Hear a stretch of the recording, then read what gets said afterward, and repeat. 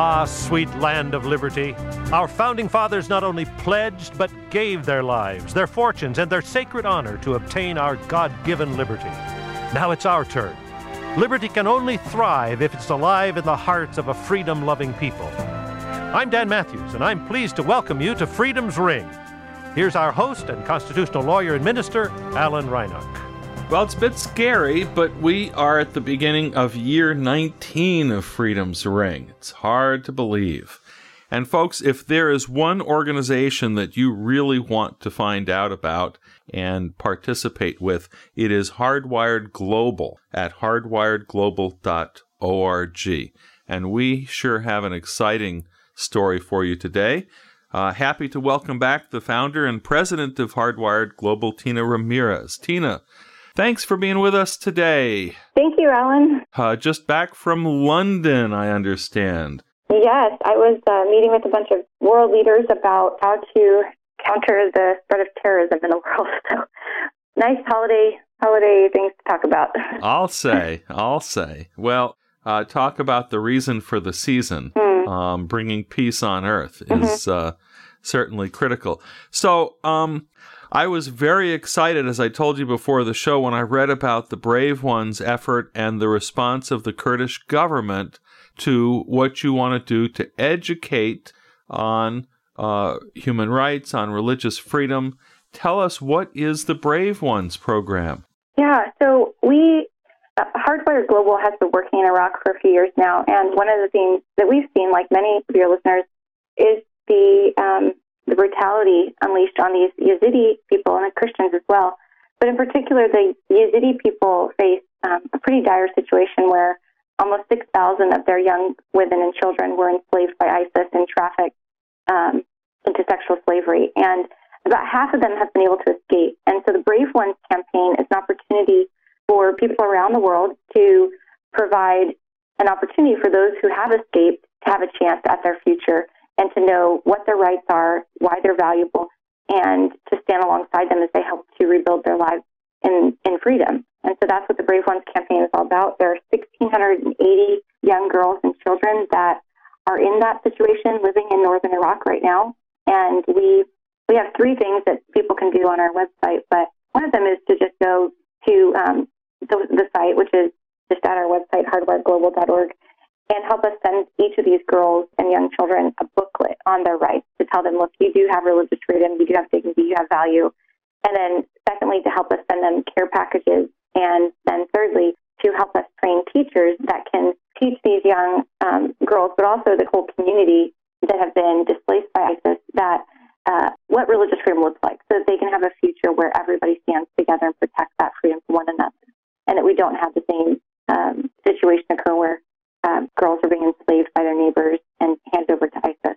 So your efforts are really focused not just on general education, but on teaching the value of living together in peace with people of differing faiths. Is that fair? Yeah, absolutely. And we believe that comes down to Article 18 of the Universal Declaration of Human Rights, the freedom of thought, conscience, and religion or belief for everybody. And if we can instill that value in societies that are experiencing religious conflict like Iraq and Syria, that will help them live together more peacefully in the future when they understand the value and the dignity and the equal rights that one another has. So I can see where there's a golden opportunity to transmit those kinds of values to people who are coming out of being persecuted because their religion is different. But so they're in northern Iraq, they're in an area controlled by the Kurds, right? For the most part, yes. There are some that are living in camps in Iraq proper, but majority are living in Kurdistan. And in Kurdistan, I understand that the majority, the Kurdish government, is also supportive of this. Isn't that right? Absolutely. So I was able to travel to Iraq with my colleagues back in October to begin to distribute the booklet for these Yazidi girls about their rights. And we met with the leaders of the Yazidi community, and they were really encouraged to see for the first time in their writing, in their own language, a booklet that shared that they have these freedoms and rights. But then we met with the director of the Ministry of Religious Affairs, which I wrote about in the recent Liberty Magazine article. And he was so encouraged by these booklets and by the lesson plans that these Yazidi leaders had developed through our training program and then been sharing with the children in the refugee camps on freedom of religion or belief, that he went ahead and said that he wanted to print 1.8 million booklets for every child in Kurdistan to be able to see what religious freedom means, and then to be able to experience a teacher teaching them about a lesson plan on religious freedom. So he doesn't have the funds for it yet. We're still looking for a way to provide him that support, but he is fully on board and supportive, and he's also been sending us teachers to begin training for the other part of the campaign, which is to put more teachers in the refugee camps teaching children about religious freedom. So, for Americans, the idea that anybody in the Middle East supports religious freedom is kind of mind-blowing. Now, we hear a lot about the Kurds, but I don't think we know very much about them. What is their religious background?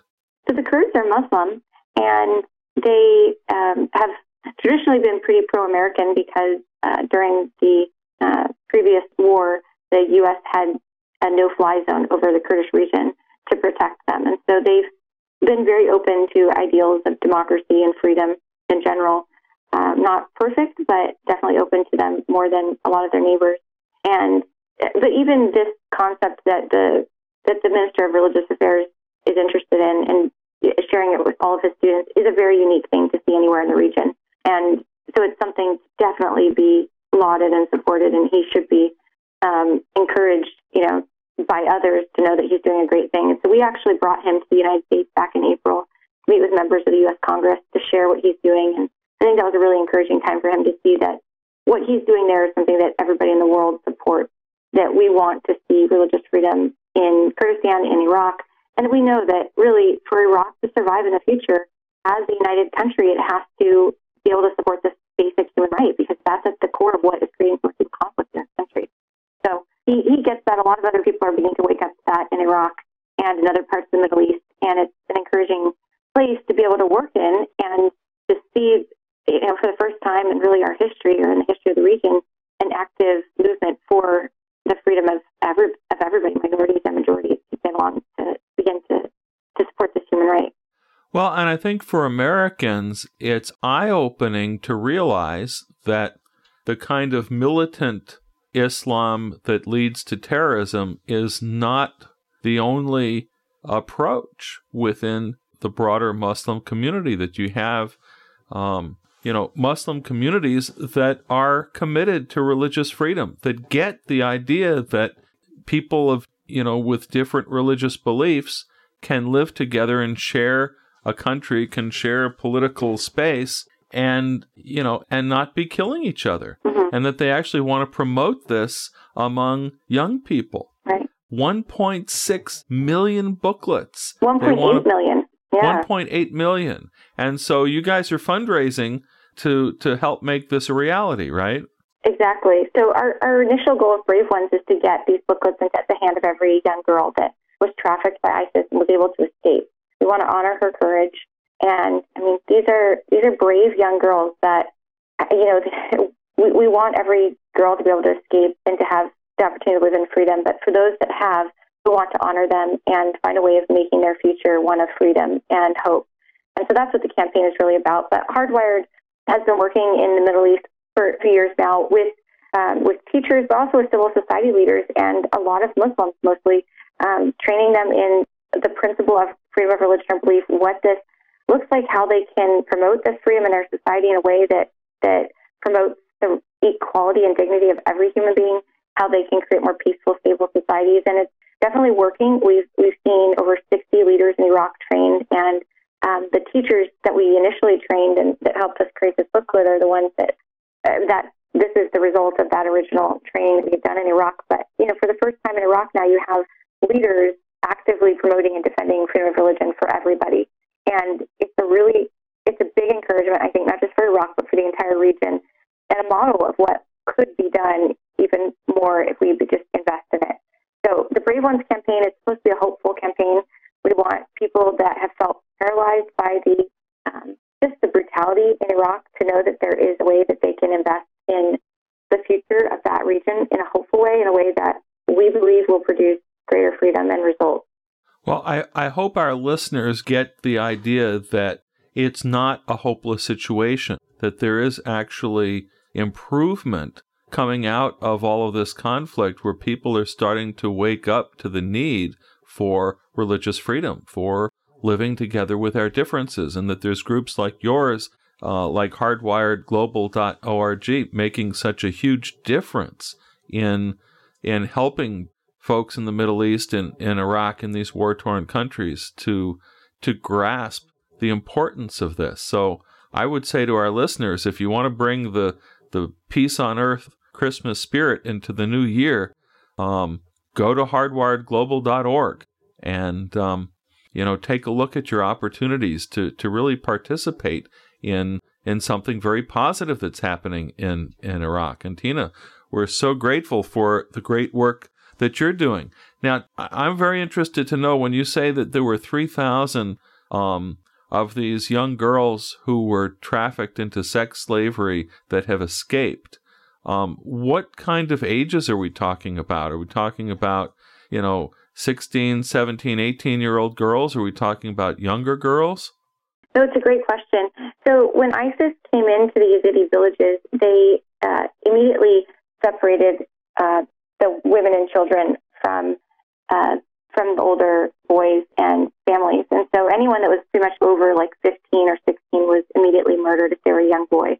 And so any boy from like as little as 3 years old, up to like 15 was pretty much enslaved and sent to jihadist training camps. And then the young women and girls, some were into their 20s and 30s, but for the most part, mostly younger women, like teenage girls for the most part, were then trafficked into sexual slavery. Some of them with their children, if they were married, and so their children went with them. But it's a pretty brutal life that they've been living for the last 2 years. It's over 2 years now. It's daily sexual brutality and enslavement. It's pretty sad. But there's a lot about it on the internet. So I don't want to depress anyone too much. But yeah. Well, it is a very sobering situation, to be sure.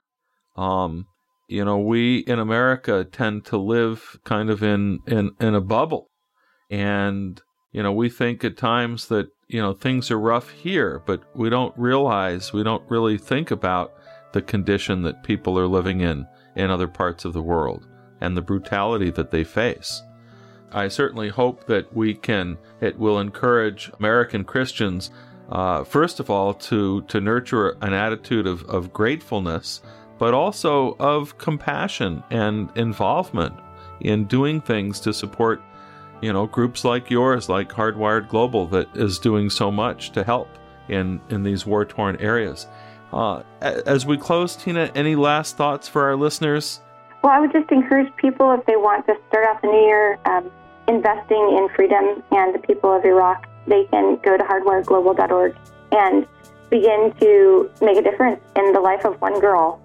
Just take one girl and think of, how can I invest in this person this year? Well, we sure appreciate the work that you do and taking time to be with us on Freedom's Ring. Our guest today, Tina Ramirez of hardwiredglobal.org. Thank you, Alan. As we close, we want to remind our listeners here at Freedom's Ring, we don't just talk about religious freedom, we offer legal help to those suffering religious discrimination. So check out our legal resources page at churchstate.org, churchstate.org. And don't forget, folks, freedom is not free. Be informed, get involved.